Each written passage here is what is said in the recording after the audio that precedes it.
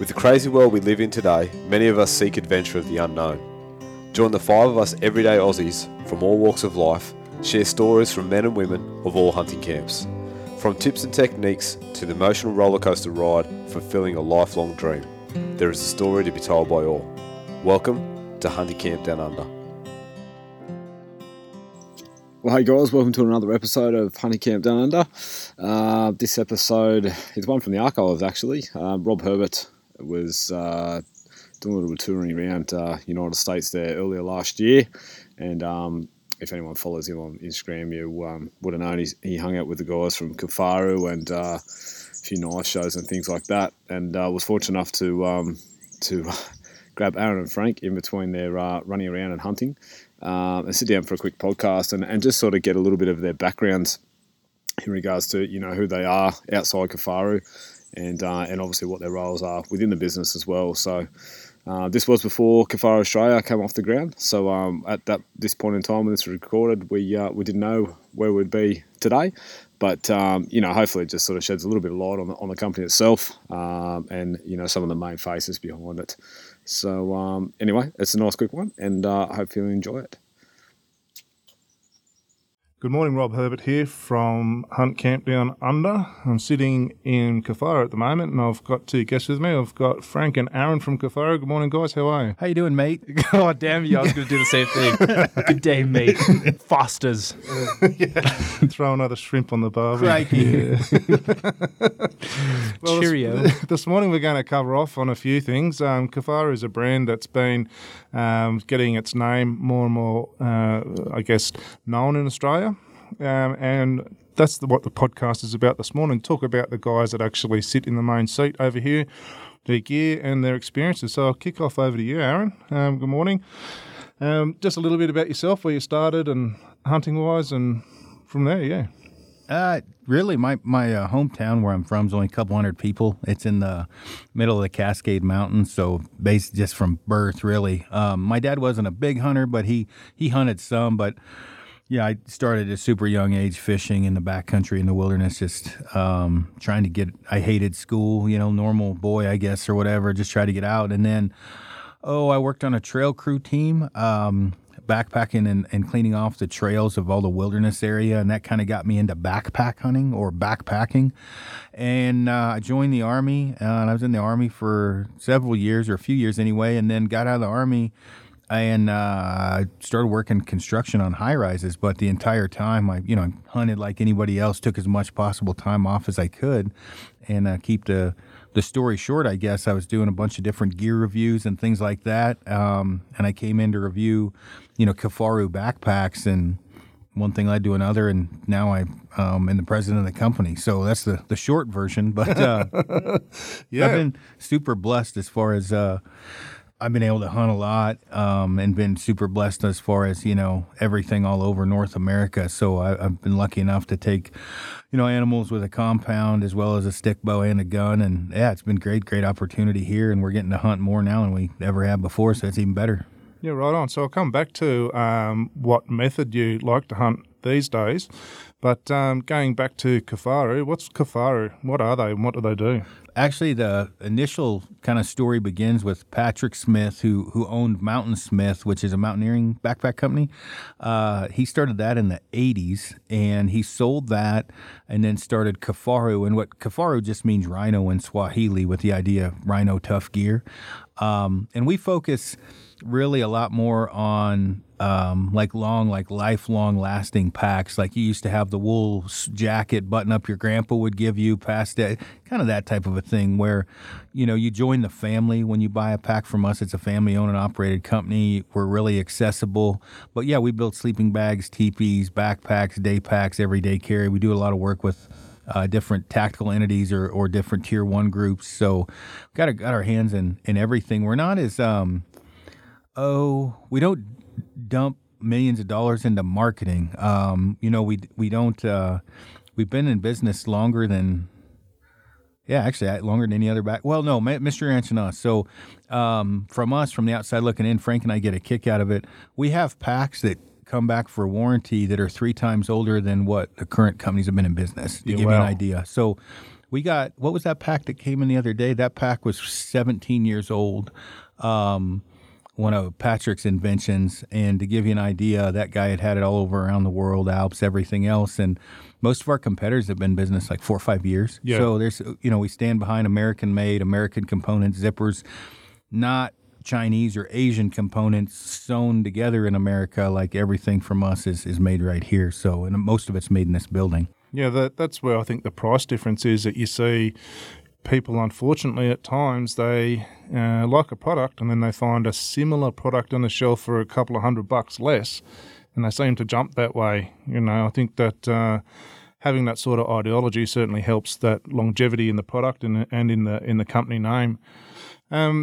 Kifaru is available, I guess, to all your local people via the storefront or by the internet. If someone was looking at shopping or browsing for Kifaru gear, where would they be best suited as an overseas customer?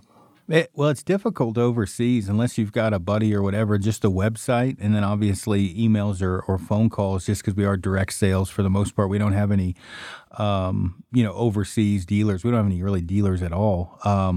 The thing that I guess people get nervous about, they want to touch it or feel it, and then if they can't touch or feel it, they'll buy one that's $200 or $300 less that they can't touch or feel. Which, I get that. I guess I just caution people. We've been doing it for a long, long time, and the chances of, I'd say, maybe 1 out of every 500 goes out the door. I don't know, Frank. What do you? Trying to quantify it. Maybe 1 out of every 500 gets sent back that don't like. It might be more than that. As far as doesn't fit or we can't get it to fit them. Yeah.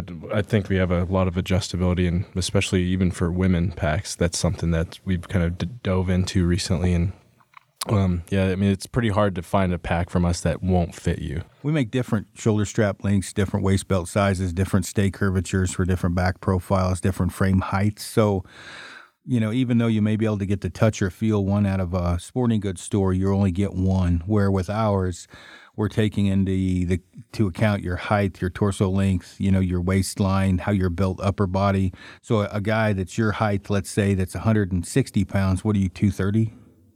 240. I thought you were flipping him off. Herbie's a large man, so you might large as in muscular, yeah, and not just fat. There's a big chest there to go around. So another guy might take a different shoulder strap length, where you might need a long one to go around that Herkin chest of yours. So we can get all that info from you over the phone. There's going to be a world shortage in food, and you're going to look at me in awe. I should have prepped better. Oh shit! I should have buried that shit in the front yard. That was making fun of the zombie apocalypse, and here we are eating fucking peanuts. Yeah. So I'll cut over to Frank, a little bit about yourself. Let's see here. Well, the details of my life are quite inconsequential. Just kidding. Didn't say that on Austin Powers. No, I'm from Colorado. Grew up in southern Colorado, down in Pueblo West. West Side. Yeah, it's a little. There are parts of Pueblo that can be a little ghetto, but grew up hunting. I did a ton of small game hunting actually when I was a kid with my dad. That's what we do quite a bit, and then we'd do maybe 1 or 2 big game hunts a year. We'd hunt antelope, and then we'd go on a combo elk and deer hunt to some local spots that he'd been hunting since he was a kid. So yeah, I grew up living the outdoor lifestyle, a lot of camping during the summer, hunting and stuff like that. And it kind of just evolved into, I always wanted to bow hunt. And my brother finally got a bow when I was like 19 or something like that. And he's a few years younger. So I was like, yeah, that's pretty cool, man. And that evolved into backpack hunting. A buddy of mine got a bow as well. And we always just wanted to go over that next ridge, and we wanted to go, further. But you get to a certain point where you're so far away from the car, from the camp, that you can't go that extra little bit. So I kind of dove into the backpack hunting stuff when I was in my earlier 20s, and kind of grew a passion for it, and kind of got to know Aaron and was bugging him all the time with questions and stuff. And then one day I just asked him if they needed someone else to work here, and it all kind of worked out from there. But yeah, just basically grew up hunting, and the passion stuck with me as I got older, and this is where I ended up. I really do appreciate how you've trained him, Aaron. I mean, the fact that you walk in the door and you can have a coffee and scoots around and gets you other bits and pieces, must be brilliant to have that. I tell you what, on a serious note, it would be hard for me to survive without what Frank does, because as Frank knows, I'm not the greatest at paperwork. I don't know how to put an order through. So Frank already immediately had a large following for the simple fact he actually sent people the gear they wanted. So that was like immediately a step up. So Frank has a large following for that just by itself, where the hunting stuff I just came along naturally, but like he automatically like probably had 100 guys that were like, Frank's awesome, fuck Aaron, just because they actually got their stuff. So I will say, you get to a certain point where you have so many people contacting you for stuff. I can see where Aaron would lose track, and then I'm starting to get to that point where I have so many people hitting me up that I lose track, and then now we have Anders and Dana, and they do an awesome job helping us out as well. So I think it's definitely a team effort for sure. On the course of one day, there's 5 to 7 YouTube pages, some kind of a elk, mule deer, sheep, gopher, some federation that wants free something, a YouTube guy that wants 14 packs, something every day. And probably when they get tired of asking me, they'll ask Frank, or if they've asked Frank enough, they'll ask me. It's pretty crazy, and a lot of them are blueprint ones where they send them to all pack companies, where we kind of, we're a lot more about loyalty. You know, we try to, stick with the guys that are like us, not because they don't. It's not that they like us because they get free shit. They like the packs. They totally. like the family kind of mentality we have here. So, And I think that's a big part of having any really good customer base is to be able to develop that amongst the people that are buying things from you and things that need to be returned or adjusted or whatever.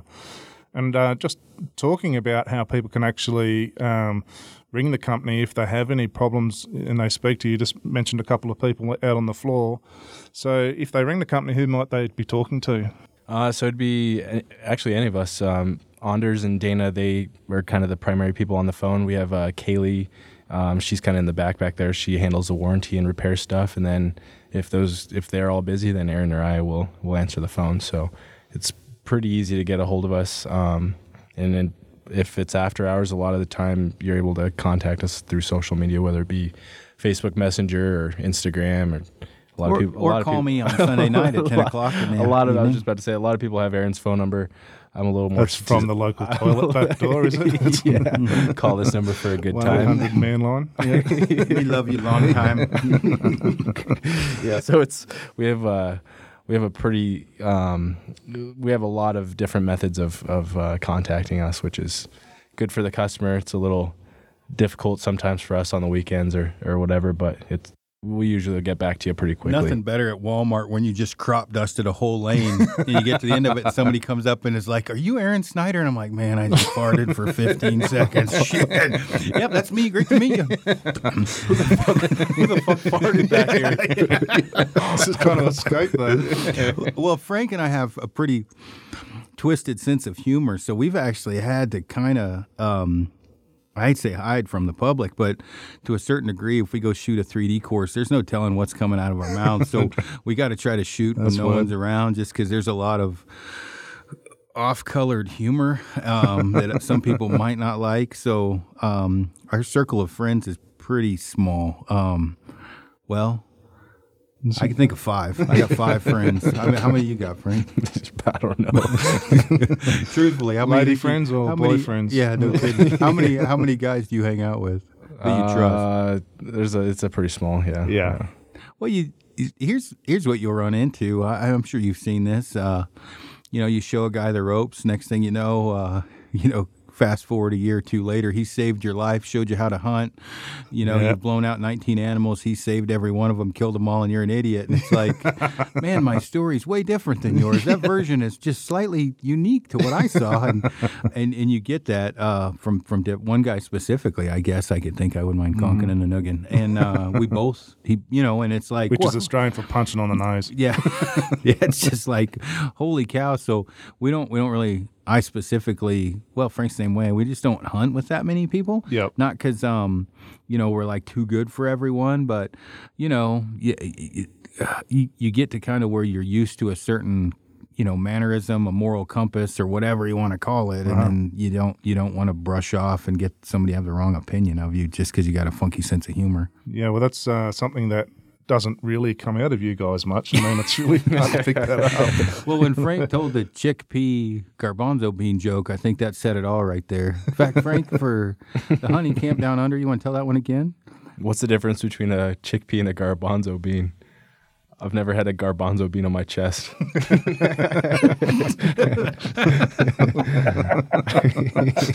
And Aaron's out of here. I think he just dropped dust in his seat. Oh, Lord. Yeah.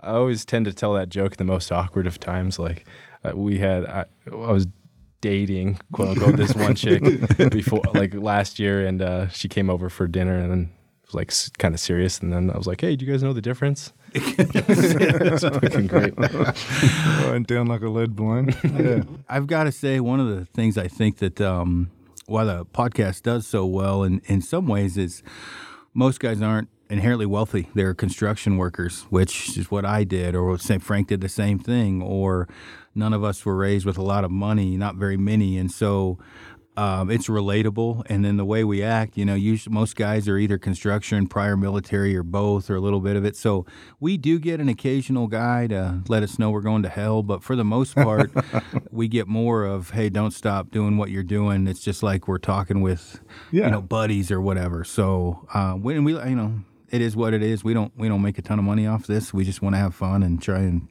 help people out getting in the outdoors.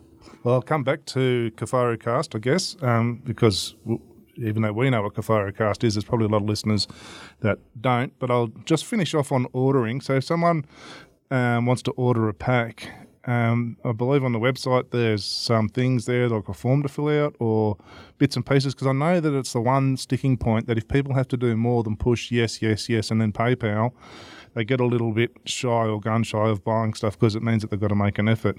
Right. But on your webpage, if I wanted to buy a pack, there's certain things that I think, because it is such a customised pack, or you can get it so customised to you that you have to fill in. If anyone had any problems converting inches to feet and got all confused and all of a sudden they've got like a 62-inch frame and, all that sort of stuff, they can call the shop and make sure that they've got the right stuff, or send you a message off, is it Kifaru International or off the page? Or so you can you can always send us an email. It's customer service at kifaru.net. Cool. But yeah, that's a pretty common question. Somebody will order during the weekend or they'll order after hours and they'll say, hey, they'll send you an email or they'll give you a call and say, hey, can you review my order and make sure I got everything right? These are my specs, which is your height, your waist size, your pant inseam length, and your waist. No, I already said waist. What was the other one? So you want your height, weight, pant waist length, size, and inseam. Right. Yep. Yeah, I was just gonna say, I mean, I had a few messages this weekend like, hey, this was my order. Did I get it right? And one guy actually, he needed a taller frame, and then the other guy had it right. So yeah, I think that's a pretty common question that we get. But I think one thing that we've been working on is making the website a little bit more user friendly as far as what information is needed. And then Aaron's done a million videos on just about every product that we have, and also fitting and also installing packs on frames and stuff like that. So if you can't get a hold of us, that we have 100 different videos on the website that you can kind of search through. I was just going to say, and that's on the drop-down taskbar. Yeah, I think a lot of people just don't click a whole lot. If you actually click on the pack, there's videos on that page. You just click on videos, and it'll those videos will pertain to that specific product. The other thing, too, obviously people type a lot faster than me because the response is much shorter than the email. But if a guy is, luckily, and Frank do get to hunt quite a bit in different areas in North America. So if a guy's like, hey, I'm going to, pick whatever, Colorado, third season rifle, and we're backpacking in for 5 days. What pack do I need? And then we'll go over the bag. And then I'll just say, hey, here's your 4 options. And I usually say something that's kind of like a woman. They're all going to serve the same purpose. Pick the one you think's the hottest, right? That's the one we'll roll with. And then I'll go over the frame size and then go from there. And most of that's answered, luckily, before they get to customer service. A lot of times if it's like, if the dude wrote a book, I honestly won't even read the whole thing. I just send them my phone number. I'm like, dude, just call. Like, this one's a way too in-depth, which is how the whole planet has my phone number. Is I would rather, going back to construction days where, a $1,000 purchase, which it wasn't out of the question, I would save up. And actually, the first time I bought expensive packs was Mystery Ranch. I think I dropped $1,700. I called 2 or 3 times and just made sure I had, got what I wanted. The one thing I will say is try to listen to the professionals, and those aren't the ones that are on forums all the time. True that. You know, you definitely want to, and this isn't poking fun. This is just to get you what you need for what you have going on, and you really want to listen to guys that do it every day to get advice. Not to say that somebody does it once a year can't give good advice, but you know, truly, if you're going on a Dall sheep hunt, you know, you may want to listen to a guy that's been on a Dall sheep hunt a little bit more than a guy that may have only hunted whitetail. Right? Yeah. So you make sure it's just so you're not spending money on something you don't need. Well, I guess that then sort of moves into the next part about you guys being experienced hunters. You're planning a hunt that's coming up soon. You've got the next hunt coming up. What's that one? Oh, I antelope. think the next one would be archery antelope in Colorado. Yep. Yeah. August 15th-ish, But around that time frame. to give you an idea how much Frank and I hunt, we've already been on 6 this year. Well, Frank, you've been on 5 because I fucking made him go to the show and I went hunting. But then we've got antelope, mule deer, goat, elk, Mule deer, whitetail, aoudad, whitetail. predator stuff. Yeah, predators, and I'm probably missing some. So Yeah. we're pretty well rounded. We generally don't travel out of North America. Yep. I've gotten lucky. I've gotten to hunt quite a bit in Mexico and NWT and the Yukon as well. Not a whole lot in Alaska. So the good thing about Frank and I both is if we don't know, we just know who. So if you're heading up to something, we might send you to Tyler Friel, who's a big spokesman for us. Or if you're going to Kyrgyzstan or something, we've got friends that go over there frequently. So we're like, hey, these guys might know a little bit better than us. This is what we suggest, but touch base with them. those people. Yep. And that's the kind of where we look at it, because Frank and I both come from, I'd say, borderline poverty, definitely blue collar. If you're dumping that much money, we end up most of the time talking people out of stuff because they get excited and they want to buy everything. And Yep. I get it. I'm the same way. But we try like, hey, you probably don't need that. Get this instead and try to get the best bang for their buck. Yep, totally. And I think, that's the next thing I was going to move on to. How would you describe most of the hunting that you guys do? Is it straight out of the truck and on the ground and back to the truck with photos with the background and showing that it was miles away from everywhere? Or I wish. We smelled so fucking bad last year. You said I smelled like an onion. I couldn't get that smell out of my clothes the first couple. Well, we went maybe 13 days backpack hunt. Was it 13? I'm trying to block it out. I think it was 12 or 13 days because we went in a few days early and then we came out the first time like on the 10th day of the season. yeah, right. Yep. And then Jamie and I turned around, went back in, got a deer, and then we had to skip on an elk hunt. And Frank, I went to work for a couple of days. You went and killed an antelope. Yep. And then we came back in and we tried to go elk hunting in a different spot. So we do a little bit of everything. Like in Alberta, it's Alberta hunting. Glassing from the truck, hiking a couple miles, glassing. Here is pretty much all backpack hunting. It's a various amount in Canada. Some of it might be in and out from the truck, in and out 3 or 4 miles back. Some of it might be camping. Sometimes we're in outfitter like wall tents. Sometimes we're in cabins. Sometimes we're in a bivy sack, which we probably wouldn't be able to afford a lot of that shit if we went for Kifaru, but it does help because if it wasn't for Kifaru, I certainly would have never rode a horse. And then you kind of learn what pack fits on a horse, right? Yeah, so right. I'm kind of not anti-horse, but I'm certainly not pro-horse. So, So while you're on the horse and you're on the mule. Exactly. Well, and Frank flies out a lot too, does a lot of gun hunts where I don't. Yep. And so he kind of learns or gets to test things that I won't test when he goes gun hunting and predator hunting, things like that. Yeah. And so you can work all those, slinging your rifle into some of those packs and doing that sort of stuff. You're a big coyote hunter, I believe. Yeah? Yeah, I do a ton of predator hunting in the wintertime. I think Aaron would come with me, but it's just too cold. Yeah, I don't like freezing. Not a fan of the cold, but yeah, we get a lot of time to test stuff out. And I think one of the coolest things we came out with recently was the Sherman Pocket, which I think was mostly Aaron's idea, but that thing works out great for slinging a rifle on your pack. It's basically a pocket that's got a sleeve for your buttstock of your rifle, and you can also use it to strap your bow. So, yeah, I think it's pretty cool that we get to test a lot of gear and come up with suggestions for new gear. Yep, and improvements and those sort of things. Mm-hmm. So pretty much across the board, and I know that as an interviewer, I sound like I'm trying to back what you do here a little bit. I am a fairly big Kafari fan myself, as a lot of the guys back home know. But across the board, there isn't really a situation or a pack or advice that you guys can't give that's honest about most hunting situations. Yeah, I'd say that there's not even whitetail hunting now. That would have been one maybe a few years ago that we were maybe couldn't check that box as much. And I had hunted a bunch of whitetail, but I wasn't at a point where I'd be like, oh yeah, whatever. So mostly carrying tree stands and sticks, and then it's not that difficult to have a bag in a tree. Yeah. But what fits on what as far as tree stands and platforms. As far as like backpack hunting goes, I'm not saying we're the best, but we're certainly very capable of answering pretty much any question. If there's anything, we're not big horse guys, but I do know you can wear any of our packs and ride a horse. After that, You coming out with some chaps, or we tried, but Frank wouldn't give them back after just we were in Colorado. Just Everybody warm all the wanted time. skinny chaps, and we were like, "Look, it's not going to work." Assless chaps. Aren't they all assless? Yes.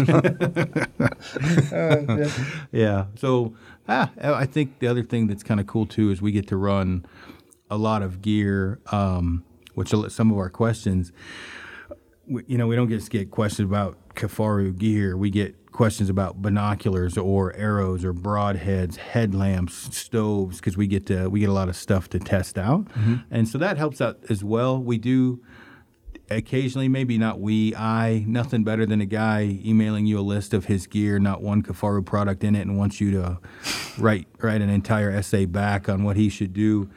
Kind of with the part that goes with the family is that support, and that level of support. If I'm like, I'm all for email someone else, like I hate to be a dick. It's just getting that busy. It's so basically you spend all your money with other people and you want me and Frank's advice. Yeah. And so kind of with that family, when you purchase Kifaru, you obviously get that brotherhood and trying to help each other out. Not that we don't want to help out other people, but we show support to you. It is cool to see it come back. Yeah, and I think totally that's it's sort of the devil, and I've been known to be a trusted spokesperson on all sorts of different types of gear, and that you're not going to try and just blow smoke up someone's pipe, and at the same time, you're so busy and you've got so many questions coming in and emails and phone calls and that sort of stuff. People, I guess, have to understand a little bit too that America is a very much bigger place in sales and availability and how people want things today than it probably is in Australia.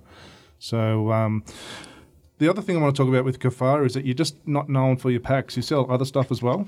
Yeah, we do survival blankets, a whoopee, a doobie, which is doubly insulated, sleeping bags, body bags. We have a quilt, jackets, and then obviously the shelters, man-packable stoves. Patrick actually pioneered that, the man-packable stoves and the teepees or man-packable teepees. We also do sleds they're actually we're about the only one left that build a high-end sled or polk or whatever for pulling through deep snow. So we offer those as well. Am I forgetting anything, Frank? Ton of accessories. We got a damn good Nalgene bottom. Yeah, that jackets. Did you say jackets? Parka jacket, yeah, insulated jacket. You can buy stuff bags and pull-outs. I think for me, I'm not just throwing the hint out there, but I took a whole bunch of pull-outs to New Zealand just recently, and I found it was just unreal to be able to label it kill kit and just grab it and put it out of my big pack and straight into my little pack and take it out on a day hunt. I think those pull-outs are something that, although not a new concept because there are people that run dry bags, the pull-outs themselves just pack down so easily, and there's different types of ones. I saw on the shelf in here, you can get ones that you can stuff wet gear in and maybe stuff it on the back of your pack and let it dry, and then there's lightweight ones and then there's heavier ones. There's, I'm sort of heading down the right path there, I think. Yeah, what did you say? You wanted a mesh one for your thongs? Yeah, well. I think when we talk about thongs in Australia, they're flip-flops here. Okay. So when I say I love wearing my thongs and I wear them down the street every day, and these guys raise their eyebrows, look at me and go, well, it is that month, but, it's all part of the love. So sort of hunting, as I don't want to take up too much of your time this morning, but we covered off on Frank, and he enjoys his compound hunting and rifle hunting. And you're pretty much known for, at the moment, you're known pretty well for your tradbow hunting, Aaron. Yeah. I picked it up in 2016 more to prove a point than anything, and then I lose. I'd be lying if I said I didn't go back to a compound in 17 because the amount of money I lose in endorsement contracts, which is a pretty substantial amount, and even more so now to shoot there's just not. That just doesn't happen with a stick bow, but just my love for it and how much I like hunting and shooting animals with a recurve. I'm kind of all in and balls deep, so to speak, with hunting with a stick bow. And I'd been pretty much a bow hunter. I think I probably shot after 18 years old, maybe 4 or 5 animals with a gun. Actually 4, thinking about it. And, I don't know, a few hundred with a compound, so quite a bit with a compound. You've just been on a bear hunt. I think if people follow your story or want to check that out. But give us a little bit of a rundown on your bear hunt. That was new, kind of. That was they do a walking bay up. It's what it's called. The bears are too big to climb a tree, so you don't let out on them. I know how that feels. Yeah, you don't let the dogs out unless it's a big bear, and the bigger ones they'll stop to fight quicker. So you kind of know from what the dogs are doing, and you end up trying to basically run and circle around them, get in front of them, and then. It can end up pretty wild with lots of, some charges and dogs and bears running around, and it's pretty crazy. But I ended up shooting 2 bears, one real big, real old one, somewhere between 20 and 30, didn't have any teeth left, and another one was probably maybe 9 or 10. It was a good bear. Shot that one a lot because it was 4 different colors, so wow, pretty cool looking. But yeah, that was maybe a 10-foot shot and a 12-foot shot, and the other one was 15 yards, and the next one was coming right at me. I don't know how close it was. I was shitting my pants. Maybe, 8 yards or something. Wow. I hit it. Yeah, so it's pretty cool. So how heavy are the bears? Like from Australia, we've only got koala bears, and drop bears, but Kung Fu Panda. Yeah, well, that's come on, man. Remember when he gets to those stairs? He's like, my arch nemesis. Oh shit! I'd say that second one I shot was 350 to 400 pounds. Legit, not an internet 350, but big bear. Probably about the size of that one you shot last year, Frank. That was 350. And for a spring bear, 350 to 4 is pushing it. The other one was maybe 225 to 250. So for Australia, that's 2.2 pounds to the kilo. So you can do the maths there and think about how angry and big a Rottweiler dog would be. We'll make that a 300-pound Rottweiler dog, I guess, and it gives you a bit of an idea. Yeah, luckily the second one I had didn't have much teeth. We saw the dogs going in on it, and one got bit, and it went right back in. We were like, what the hell? Well, we figured out why. It didn't have any teeth. You got lipped. Yeah, it got gummed to death. Yeah. So, but Frank shot one last year that would, I guess I shot mine. You shot yours the next day. Mm-hmm. And yours probably was the fattest bear I've ever seen out of the den. It literally was like a Volkswagen. I mean, it took 3 of us. It was legit 350 to 4, and it took Lander and I, or Lander's 250 probably, and a strong dude. I'm a meaty 218 right now, and then Frank in the back. We couldn't get it in the truck. It was hilarious trying to get it in. So, it was big, and so. That's illegal to do that to an animal when you're pushing it into the. It looked like Lander was trying to make sweet love to it because you know how when you're in football and you've got the dummies when you're on the the O line, and you kind of you come out of your stance and push. That's what 2 fat guys pushing that bear. Frank pulling on it. Frank, are you having flashbacks? No, I was thinking about this year. Nathan and I were trying to get my bear from this year into the truck, and Lana came and picked us up, and she was like trying to help us, but she's got like a bad back, and she's like, "This is the first time I've ever helped load a bear." She was super excited, but yeah, it was hard enough between 2 people. But last year, yeah, that bear was a fatty, so. It literally, when I got up to it, I was like, Jesus Christ on his throne. Did it eat Lander? It was fat. Well, and it's crazy. The bear that I shot last year was like a longer bear. And I don't think it was, looking at it was nearly as impressive as Frank's, but it had a longer skull where Frank's, like just looking at it or whatever, if you look at the 2, yeah. It was bigger head. It literally looked like it ran into a semi truck, flattened out the head, and then ate a couple drivers. It was just that fat of a bear. And did you guys know it was that big when you shot it? No, didn't have much time to talk about it. What'd you think when you walked up to it? It's like, damn, it's a nice bear. Well, a lot of guys shoot bears and they end up being, 175 pounds. It's kind of anticlimactic. Mm-hmm. So when you shoot a truly big bear and you get up to it, you're like, Jesus, that's a big bear. But yeah, it was cool. But that's the first time I'd done that. I did it with Bart Lancaster. The first time we did it, we tried to do it with grizzlies a couple years earlier, run them with dogs and shoot them on a walking bay up. But it's exciting. It's different. Like you go on a stalk on a bear, the bear doesn't know you're there. They know you're there. Like they're coming. Like they have no doubt in their mind that you're there. And so it's pretty intense with them charging in and everything's pretty cool. Because their intent, I guess, is not to be your friend when they're coming at you when they're a bit annoyed. Well, that second one, I didn't. I had some shot opportunities, but I didn't want to shoot. The dogs were in the way, or just want a great shot, and so we were getting ready to come out and run and try and circle back. And I had a few windows, and I looked and I thought, man, I can zip one through here, and it was moving to the right, and I double lunged it and I hit it, and I made the mistake of looking back and saying that bear's dead. I smoked him. I hit him good. And then it got back up, and and it came straight at us, and I was like, maybe that shot wasn't quite as good as I thought. And then I put that one between his neck and shoulder at, meat of the wall or so, and that one put him down. Yeah. What arrow were you using and bow, like weight more so than anything else? You remember? Oh, 59. It's a Black Widow PSA. Yep. It's 59 pounds and a 630 grain arrow. The first shot, I hit it with actually that bear I shot, the second bear I shot with iron wills. The first bear I hit with a VPA 3 blade on the first shot, and the second shot was an iron will. Or vice versa, one or the other. Yeah. So, yeah, it doesn't take a whole lot to poke through a bear. Actually, I think people think they're a lot tougher than they are as far as the hide.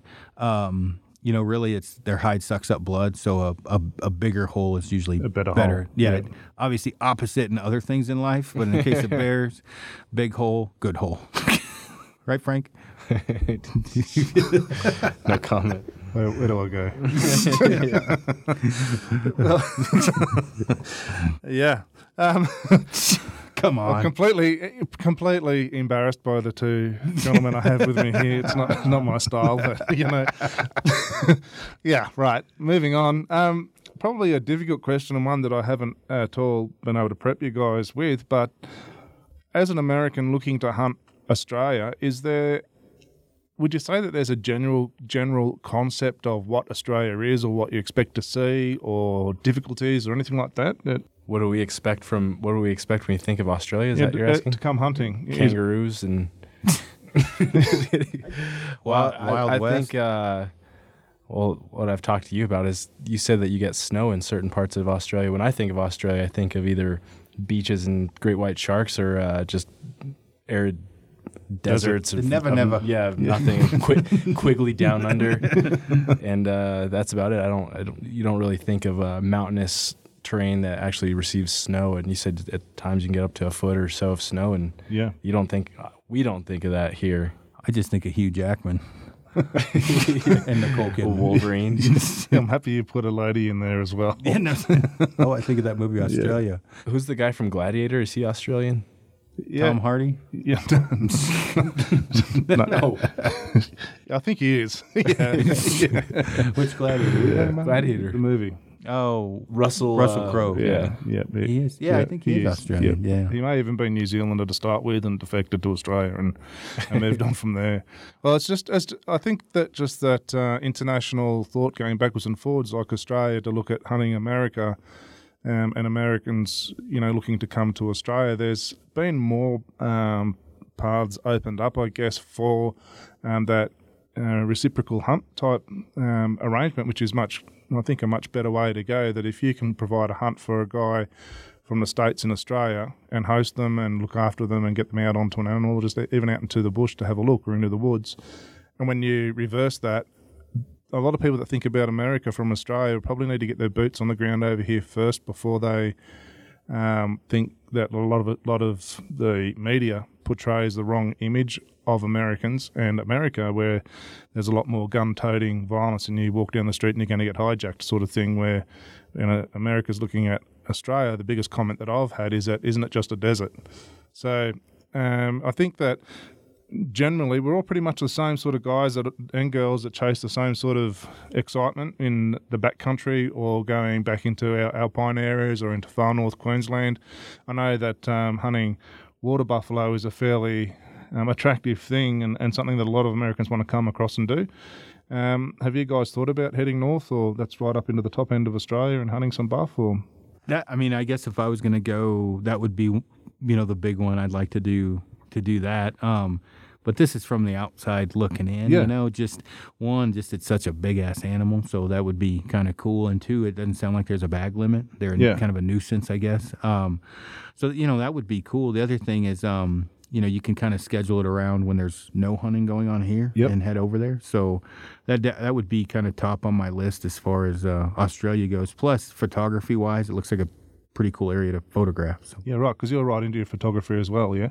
Yeah. Well, I am. Frank, he does his on the side. I don't know exactly what he's got going on. I think you need some sort of passcode to get into that website that's paid by credit card. Yeah. Yeah. It's kind of like Horn Pub. Yeah. You have a special Patreon account for that. Well, I know, guys, that we've probably been kicking on for a while. I don't know what the time is that we've got down there, but that's a bit of a look at Kifaru and the structure of how you can order gear. And there's going to be some more Kifaru gear in Australia to see, because there's myself and Al Kidner and a couple of other guys that I know, Ben Meyer, that are all using Kifaru gear. And I first started off, I guess, not even knowing who Kifaru was or what it was. That was years ago, and just slowly got my hands on some stuff. And I'm now got quite a few packs and bits and pieces. And my personal sort of idea, I guess, is that coming from a military background, that it's built to go the distance, and it's certainly built with the thought of usability and packability in mind. You buy other stuff and it's just a jungle of crap hanging off the bags, and then when you load them up, when they say that they can put a whole bunch of different weights in it, I know that having that load lifting system and that sort of stuff has just been fantastic for me. So the other thing I just wanted to throw over quickly before we do cut off is Kifarucast. It's a podcast you guys run out of here. Right here. Right in this studio. So yeah. How long's Kifarucast been going for? 20 months, I think. Yep. Oh, really? Dang. Yeah, I know. It's gone.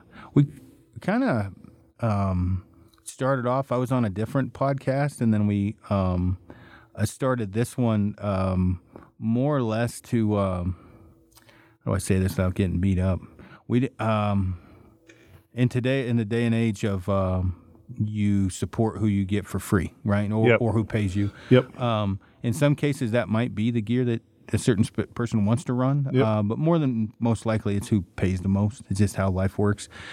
Frank and I were in a position to where we could do this and not take sponsors and speak freely about really whatever we wanted for the most part. And that was kind of the direction we headed on, was to just say what we wanted to say and not to worry too much about when you're not worried about making a small, like there's some companies that even if we took money wouldn't deal with us because of how we are as people, or what we say. Well, it seems to be going good because we're at I think with iTunes 4.8 million downloads in 20 months. Yeah. And some of that might be just to listen to yell at us. Who knows? But I think the info that comes out, Frank's probably much worse than I am in the sense Frank is a guy that's, when it's tried and true, he doesn't want to switch. That MSR reactor you've got is about 17 shades different than its originality. Probably use whatever he wanted, but he sticks with that. Boots are the same way. I mean, once he gets something he likes and he sticks with it, he might test other stuff. So just using what we want, saying what we want to, and being able to speak freely about gear is nice, and that's kind of the podcast, the way it goes. I think it's a hard thing to find these days, to sort the wheat from the chaff, so to speak. So many people talk about a product and you don't get a fair or a honest review of the product because it's been given to them, or they feel like someone's going to get butt hurt if they say, well, actually the zippers suck, or don't wear this rain shell when it's wet, because you're going to get soaked, you know.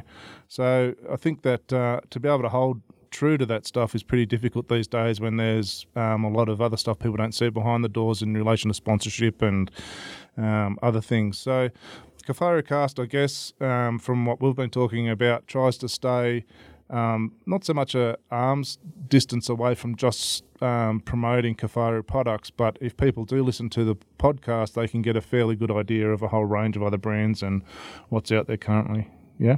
Yeah. Oh, yeah. We talk about, I don't think we've covered podiatry on the podcast, pulmonary edema. Yep. That was a pretty cool sickness. podcast, that one. Yep. Yeah, and test replacement therapy, about 9 million broadhead arrow weight FOC podcasts, and probably too much trad talk, although we've slimmed that down a bit lately. In fact, Frank was so high on his horse, that fucker would not get on the podcast earlier today. He said, what did you say? You guys go ahead and have you your guys trad going to talk about trad? There's like 3 trad guys here. Oh, Lord. We didn't talk too much about trad. It was more just a shot control, but it's stuff that, like where Frank was at, like if he might have a question on something, we try to break it out where you can hit that little 25-second speed up button and you're like, oh, that's what I wanted, and then go back. So you don't have to listen to all of it. Or if you're just waiting for one of us to say something stupid, you might have to go back and forth a lot. But it's generally applicable to what people, it's not La La Land. And Yep. you know, when I like, let me tell you how to call in a 370 bull, because that's what we all do every year. It's more like, hey, you're on public land and this is what you're about to face, meaning hunting pressure, weather, lightning, you know, just that what we face every day. Mother hunting. nature. Yeah. Yep. For true. All right, guys. Well, I guess I'll... Did you say for true? Like for sure? Yeah, that's kind of the same. Yeah. I was gonna damn say, is that what you Australians. guys say for true? Yeah, at times. Yeah. And then I know you call your wood arrows timbers, right? Yeah. Yeah. Yeah. It's Are they not? No?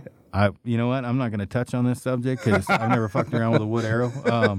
Remember, I'm the trad vein guy. I'm the devil. I'm a carbon dude. But I think they just call them woodies over here, woods. Yeah, well, if I said to you I've got a woody, you might look at me a little strangely. It is Gay Pride Month. Frank wore his colors today, full on rainbow. This is fucking great. You look like Rainbow Bright. Oh, my You're God. half an hour to stop touching me like that, Frank. Oh, baby Jesus. Yeah, well, we'll look forward to getting you guys over to Australia at some stage. Come and experience it. I think that Australia has a lot to offer in hunting that you guys would find. Do we get to hunt a national park? I could hook you up with someone that could maybe some good Invasive species? I'll stay away from that. But yeah, Australia really has a lot to offer. You know, so from beaches to mountains to Blondes. you know, you can go out into the desert and there's stuff out in the desert to hunt that you probably wouldn't find here. So thanks again, guys. I do appreciate it, and we'll catch up very soon. Yeah, thank thank you, man. you. Thanks for having us on. Thank you for listening to the Hunting Camp Down Under podcast. If you would like any information from today's show, please don't hesitate to contact us on huntingcampdownunder@gmail.com or simply hit us up on any of our social media outlets on Instagram or Facebook. Be sure to join us next week for another awesome episode, and we look forward to sharing another story from Hunting Camp Down Under. Bye for now.